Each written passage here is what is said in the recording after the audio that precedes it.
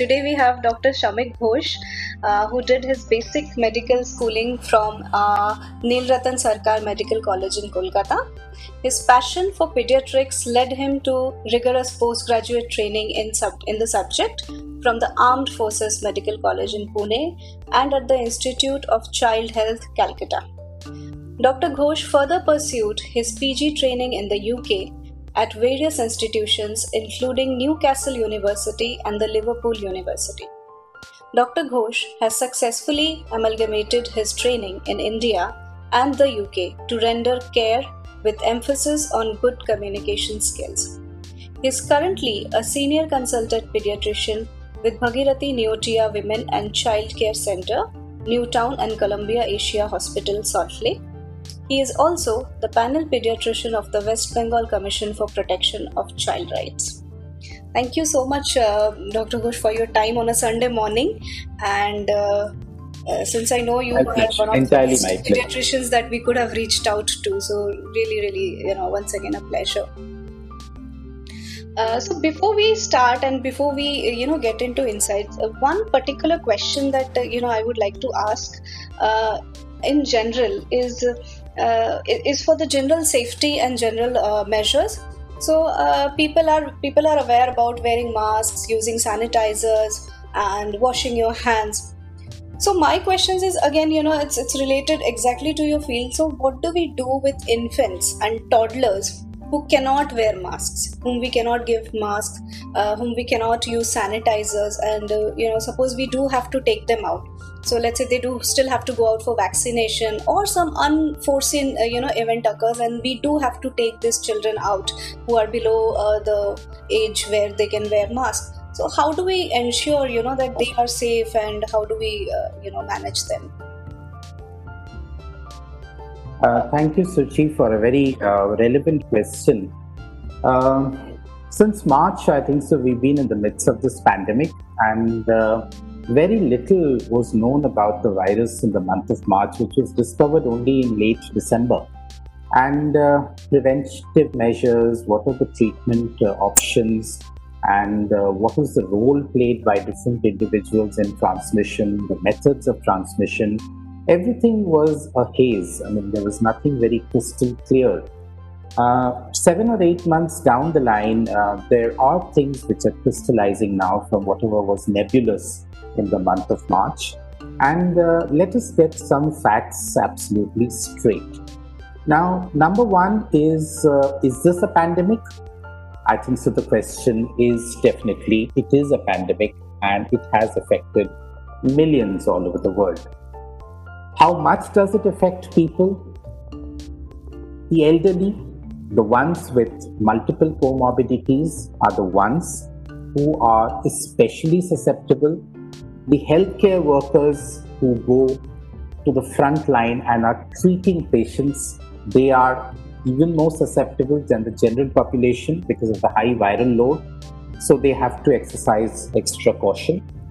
And being a pediatrician, obviously we get asked this question very, very commonly by the parents as to how much at risk would I put my child in if I have to move out, and what are the consequences of an infection in a child.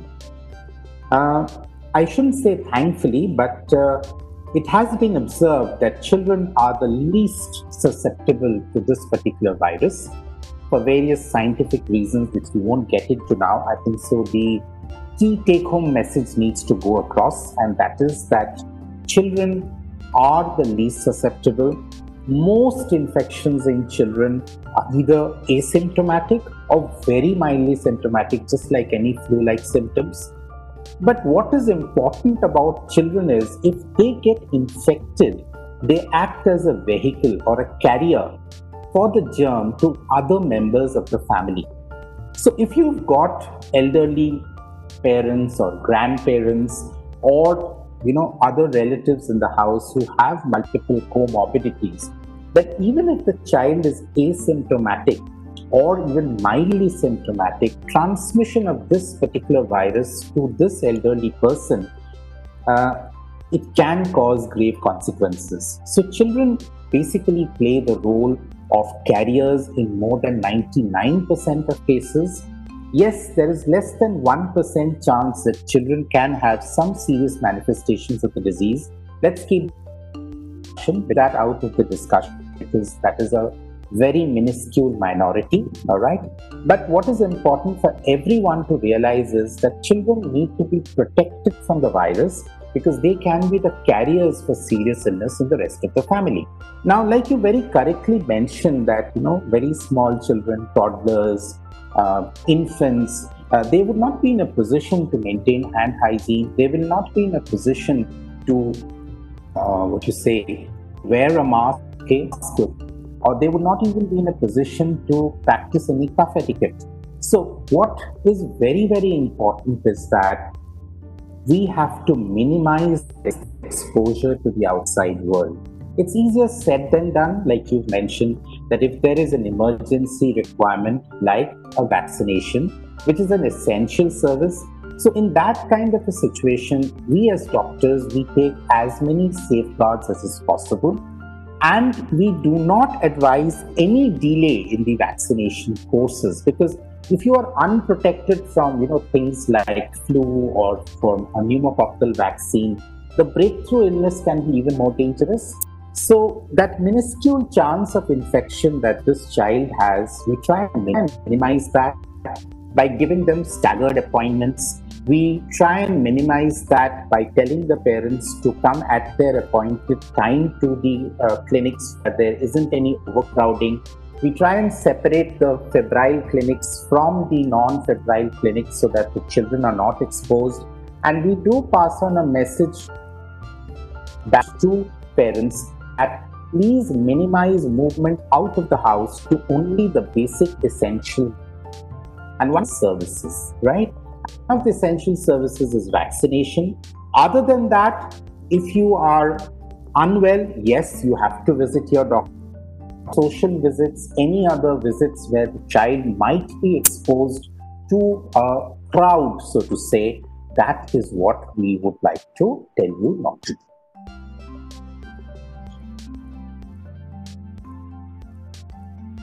So thank you very much. That was quite insightful, and yes, as you rightly mentioned, we also have observed that children, the numbers affecting the children have been almost negligible, and I think what we have also seen is the recovery time is quite faster in children, in asymptomatic few children who did unfortunately get affected.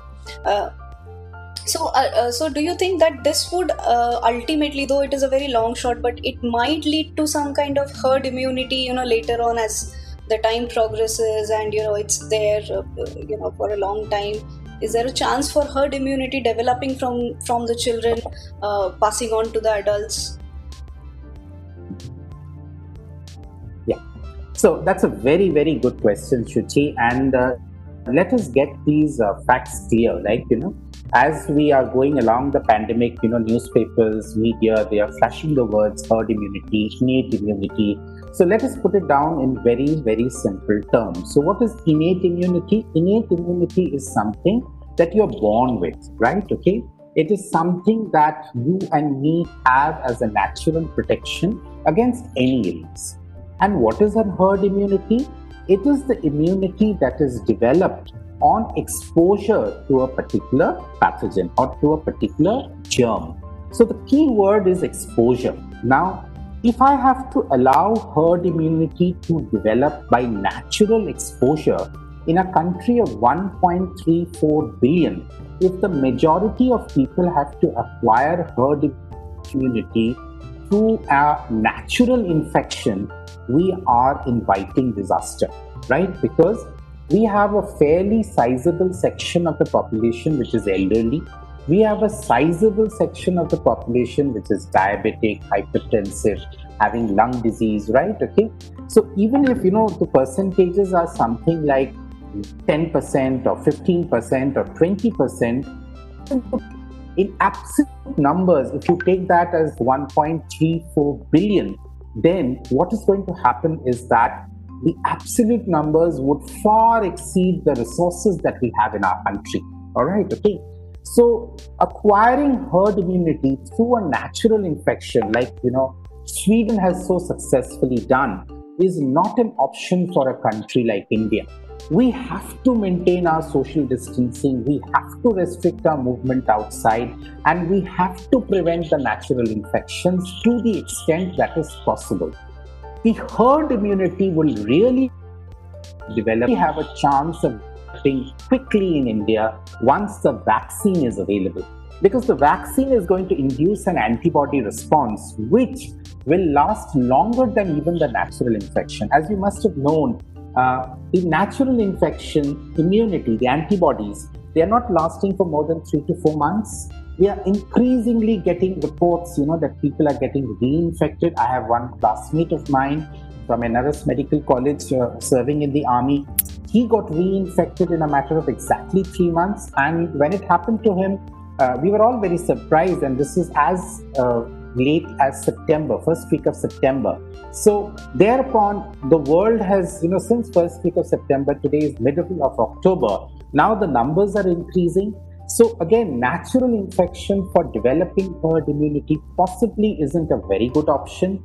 We have to hope and pray that the vaccine comes into the picture as soon as possible so that we can inoculate as many people as possible and elicit an immunity which will last longer than the natural infection. And only when about 70 to 80% of the population have detectable antibodies in their blood, only then we can say that we have achieved a herd immunity. So realistically looking, we are looking at something, say about a year or a year and a half from now, when the vaccine would be available to each and every citizen of this country.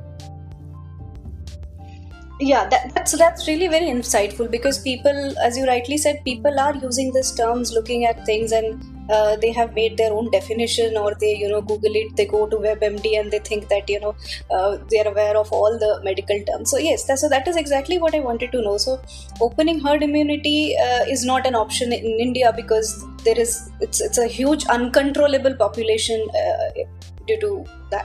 So as far as vaccination is concerned, so we'll finish this and then we move on to another part of what you said, over to the festivals, wherein avoiding crowds and all. So that's the point of today's discussion. But before that, I would like to know vaccination. So as a medical practitioner, do you see vaccination coming very soon, or even when we are talking about schools, when we are talking about children, especially today? So the schools have been, they are still contemplating if they should open by the end of this year, which of course, being an educator myself, I don't really see that as an option, and we don't see it probably towards the end of next year, in fact. So for another year we don't advise it advisable. But from a doctor's point of view, and someone who is involved in all of this, do you think vaccination would, and of course we have to give some time for the even though after the trials are conducted, do we have to give some more time to see how the vaccination is actually working in the whole population in the country as such, or is there any repercussions coming forward because of that? So what is your take on vaccinations being introduced into the market? Thank you, sir. Very, very relevant today. First and foremost, since this is a public platform, I think so we need to get people to understand what is a vaccination, all right? Okay, and how does a vaccination help in controlling an illness? Now, obviously, vaccinations, scientists would be spending their precious time, energy, and money on developing a vaccination when a particular illness has the potential of causing death or disability. Something like tetanus, something like rabies, something like diphtheria, we don't get to see that in the modern day world. Why? Because most of the population has been vaccinated with this.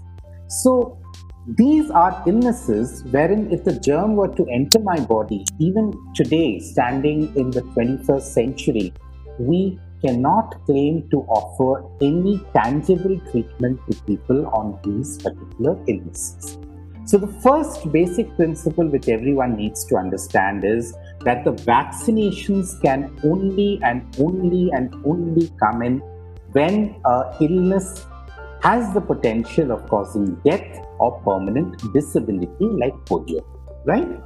The next is, what are the steps to develop a vaccine? The steps would first be to identify what is the gene makeup of that vaccine, of that particular germ. What can be done to counteract the multiplication and the distribution of this particular genetic makeup in the population? So the geneticists play a very important role.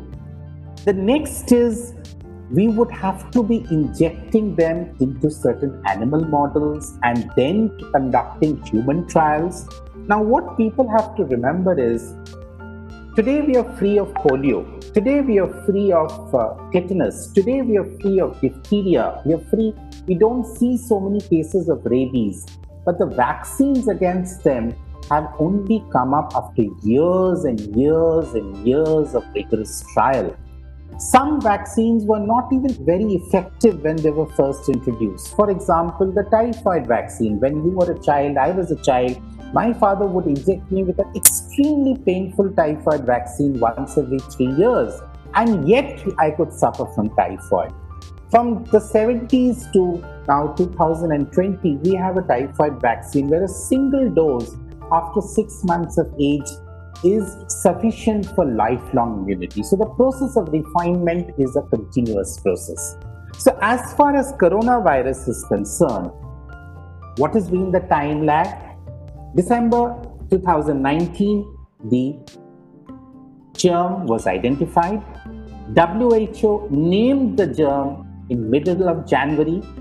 The genotype, that is the genetic makeup, sometime in February. And within 15 days, with all due credit to the World Health Organization, despite all the flack that they keep receiving, they initiated all the research, and more than 400 companies in the world today are having funded research as far as the coronavirus vaccine is concerned. There have been epidemics of similar coronavirus previously known as MERS, known as SARS-CoV-1, previously affecting the Middle East countries and other countries. They weren't pandemics, but they were epidemics.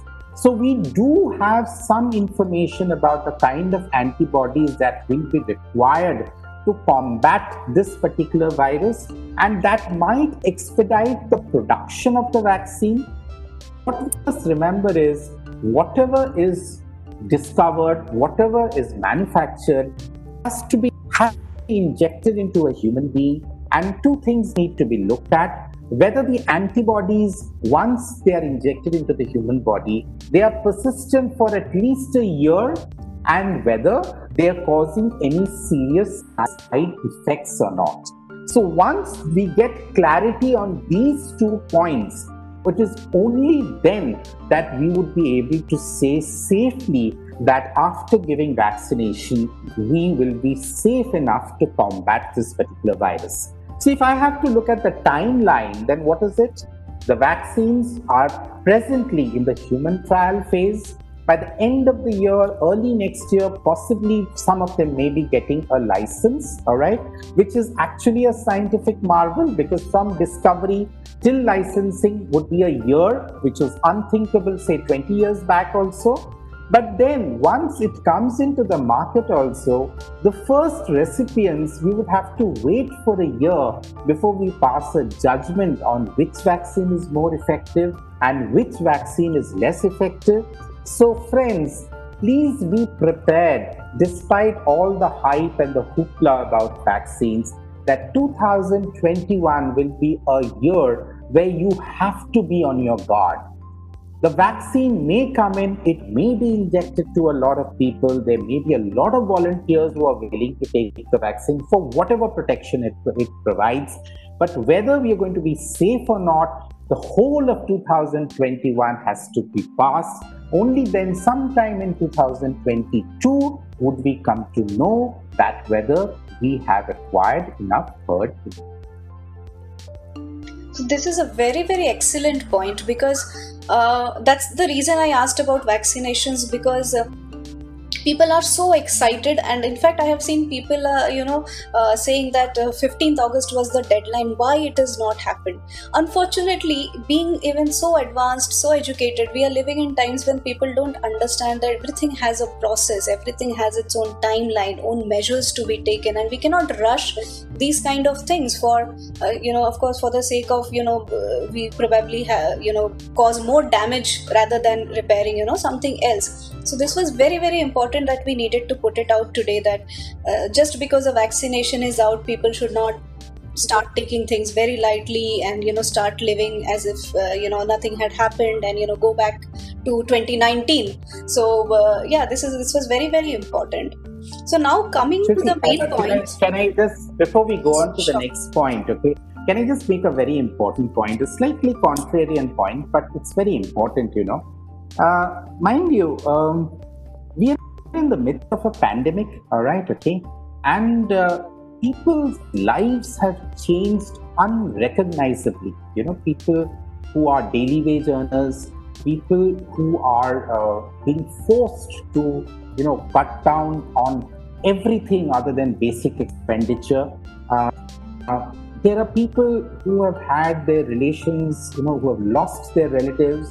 So psychologically, Shruti, to be very, very honest, I think so. If a person in this kind of a situation is looking for a magic potion, right? Okay, we as a country, we do not have very robust social service systems in place. All right, we have all the laws in the world which don't get implemented. So as an ordinary citizen, I pray for a ration. I pray for a medical service. I know, prayer is not going to get me well, but I pray that, let there be some miraculous intervention so that my life can be saved. So as long as we have respect for the right to live of every citizen of this country, I, for one, as a doctor, I take no umbrage, and I am never upset by a patient asking me a question, doc, when is the vaccine going to come? I can perfectly understand their mental state. Their children are confined to their homes. They can't go out to a park. They can't go out to meet their friends. They aren't able to meet their grandparents. Their income has slashed down by 1/5 to 1/10. So, it's all a cumulative, build up within themselves, which is making them sound helpless. And in these helpless times, if a person, this program is all about looking deeper than what's there on the surface. We are looking at the emotional wellness of our people also. It's very important that an educator like you or a doctor like me, we need to give these people a very, very patient hearing. We need to tell them that, look, you and me are in the same boat.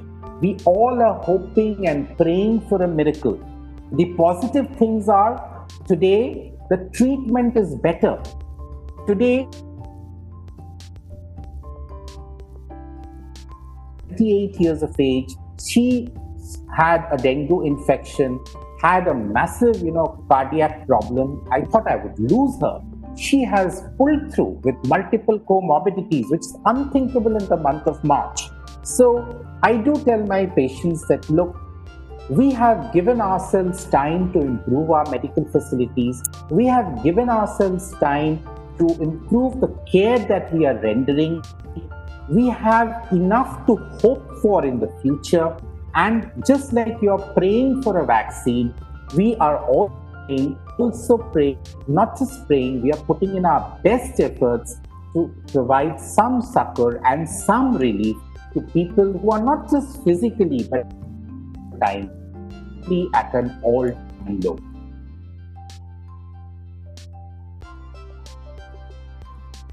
Yes, Suchi, are you there? Yes. So when you spoke about the emotional wellness of people, I completely agree, because I see, when I talk to my clients also, I see that anxiety. And in fact, I was just talking to someone day before yesterday, and we were just talking about the lives that COVID has claimed. And I happen to have this idea or thought that we are just counting people who were affected by COVID, but who were infected by COVID rather. But so there are people, there are older, in fact unfortunately I have been one of those families who has lost family members due to indirect, due to anxiety, due to heart attack. So yes, so I think these death also can be counted as COVID death, maybe not infected by COVID, but due to the anxiety or due to the uncertainty of things that is happening. So there's been a lot of increase in abuse also, which domestic abuse, domestic violence, which has also led to some kind of in uncertainty in people. And I think those also should be considered as COVID related losses as well. So yes, absolutely, we are living in very, very difficult times, but yes, these points are also pertinent to be put out to people, so that we, as you said rightly, we are hoping, we are praying. So prayer is nothing but a hope and a faith that all will be fine. But we also have to have that patience till everything is actually fine, and not just because we are praying and we have a vaccine, it doesn't mean that it's perfectly fine at this point. It would take its own time, and we have to hold on to that hope till everything goes back to pre-COVID times rather. So the last, the main crux of today's discussion, the festival. So with festivals coming, of course, people always love festivals, because again, festivals are a symbol of hope, of faith, of positivity. And yet we are living in a time where we are unable to give our 100% to these to the festivals, and in certain cultures we do have though this Navratri, the 9 days, is the time when people prefer to go out and do things.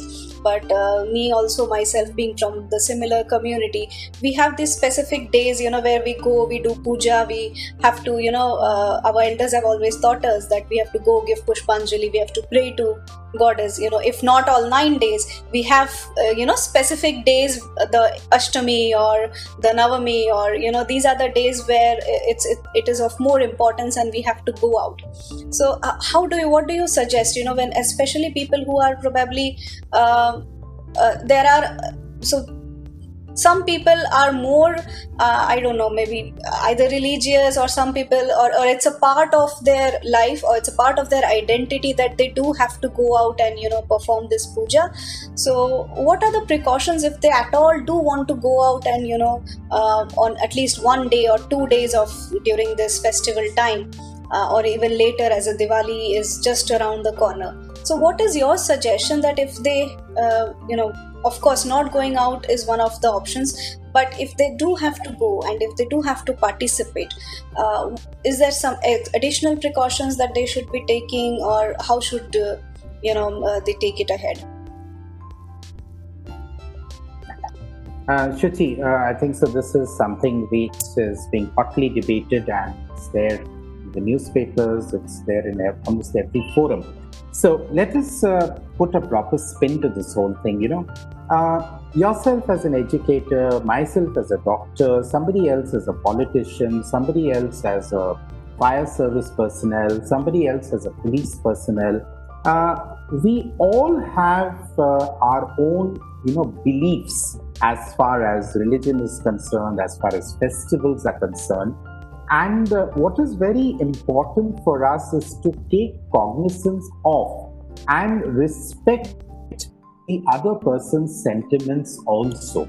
Okay, I might be a doctor, I might be a complete atheist, I might be looking at festivals as nothing more than a social get-together, a cultural, manifestation of what we are. I might be looking at festivals irrespective of religion. Eid will appeal to me much more, as much as Christmas might appeal to me, or an Onam might appeal to me.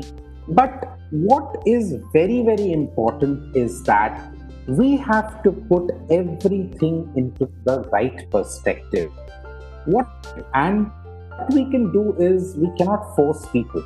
We have to develop, people like you and me who are on the public platform, who are in public service, our communication skills have to improve to such an extent that people will listen to us. And we have to use every available platform, every available opportunity to tell people that, look, we completely respect your sentiment for a festival.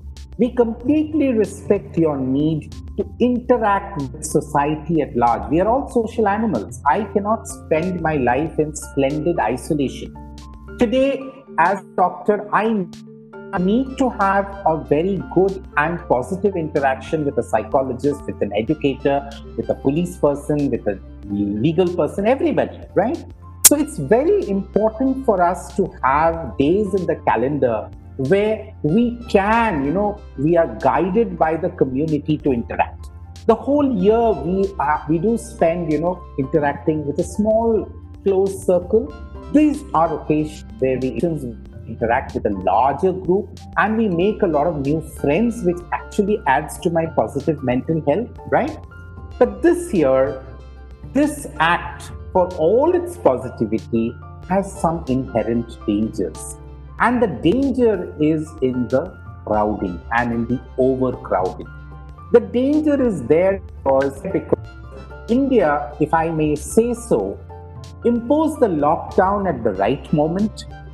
If you were to take everything into consideration, in the very, very early stages, and we imposed the lockdown in the third week of March.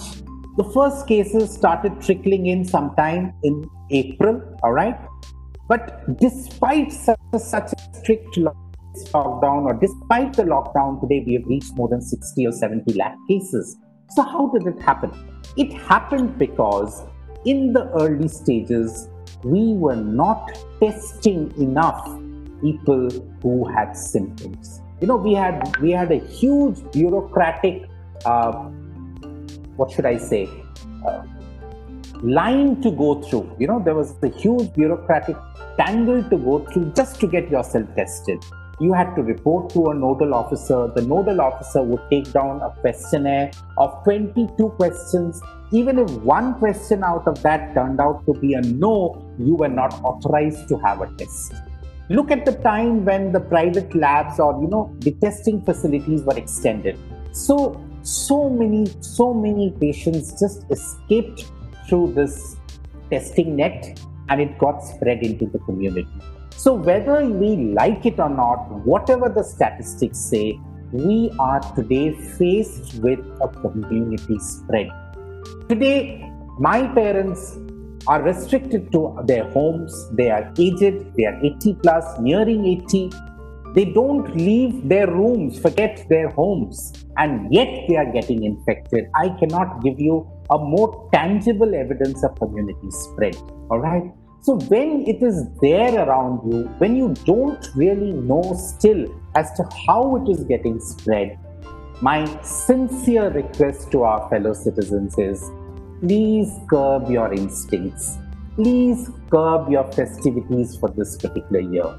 This is a year where we really need to show our faith in the doctors, in the nurses, in everybody who is trying to maintain a modicum of service so that humanity can survive.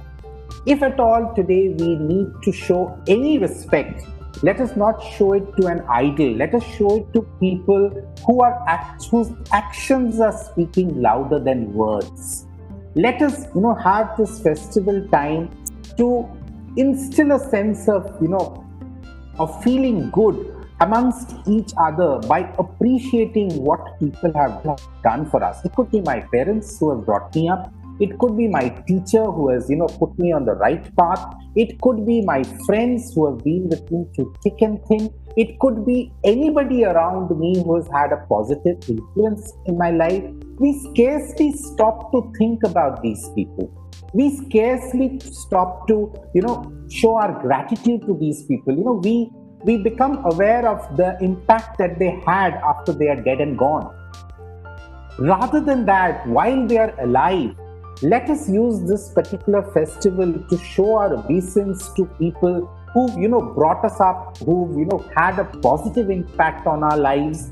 And at the same time, let us pledge that we will not do anything which will endanger their lives, which will endanger my family's life. I cannot say that for 50 years of my life, I have had the good fortune of enjoying every Durga Puja in the best manner possible. My parents have bought me the best clothes. They have taken me for an outing. I have had the whole night rides with all its excitement as a teenager, as a youngster. I would love to be that once again. But for this year, let us just be thankful to any supreme power, if there is any, for all that we've already enjoyed, and restrain ourselves this year. We have seen what has happened in Kerala. After the Onam festivities, infection rates have gone up 7 times. And mind you, Kerala's Onam in magnitude is nothing compared to our Durga Puja festival. Let us take a leaf out of the Maharashtrians' book and see how they observed Ganesh Chaturthi this year. They were so restrained. They had no option. They had people dying left, right, and center. So they had no option. So let us not have that realization after Durga Puja. Let us have that realization before the festivities begin. Let anyone say whatever they want to. But today, if we have to be grateful for whatever lives we are leading, let us show that through this festival to the people who really matter to us. Get in touch with them, pick up the phone, speak to them, get the digital media to be in touch with them. But please, this is an honest appeal to everyone. Avoid crowds. Avoid going out to places where you have the risk of transmitting the infection. Because everything said and done, in a hugely population dense country like ours, at Sribhumi Pujo Hole, you don't expect there to be a 6 feet gap between two people. You don't expect everyone to be masked. You don't expect everyone, each and every person over there to not be carrying the virus. Even that is important for everyone to realize. So once you have this realization, I think I have complete faith in the survival instincts of my fellow citizens, and I'm sure they will ultimately realize that what is good for them. Yes, Shruti. I think the two main points what you mentioned, it really touched my chord. One is respect, respect for other people. Because I think from the time that we have been into this pandemic situation, the only thing that has come up again and again is we are wearing masks not just for ourselves, we are wearing it to protect others. So I think if at all this pandemic has taught us that we do not need to live our lives exactly the way we were living, buying everything, going out, enjoying that much, we can very much do it in little bit of self-restraint.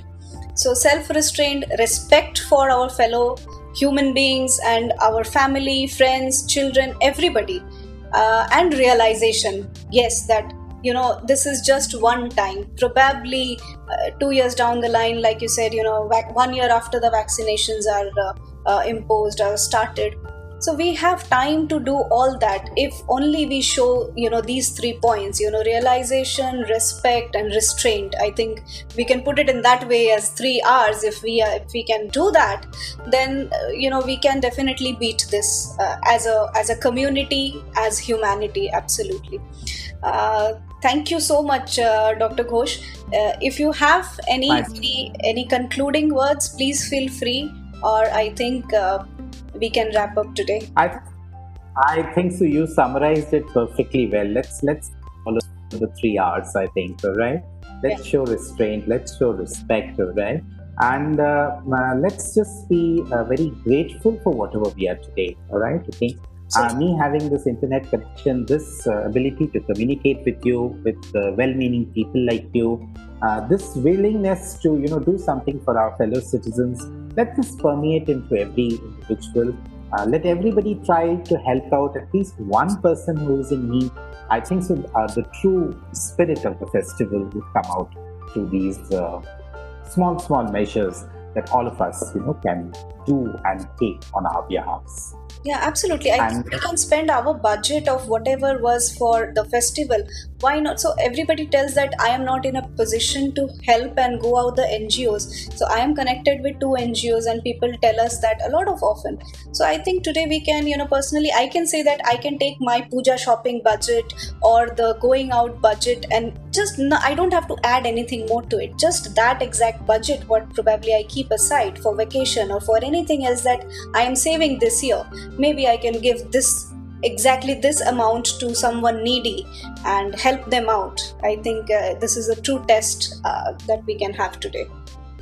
মানে বেশি দূর দেখতে হবে না, মানে just নিজের আশেপাশে প্রতিবেশীদের মধ্যে দেখো. I am very sure there are people who are suffering. Okay, may not be COVID. There may be an elderly person who hasn't had a diabetes checkup for 6 months. All right, okay, help that person, to access medical needs. There may be a person who hasn't been able to go to the bank for say 6 months. সে টাকা তুলতে পারছে না, সে জানে না how to do an internet banking and stuff like that. All right, okay, try and help that person out. All right, give some small loans to people who are working at your home. All right, and happy pujas for everyone. Okay? Yeah, happy pujas to you. Happy pujas to everyone. Let there be a smile on every face, all right? Not because we are standing with folded hands in front of the goddess, but maybe our deeds can also bring a smile to everyone's faces. Thank you so much. Thank you once again.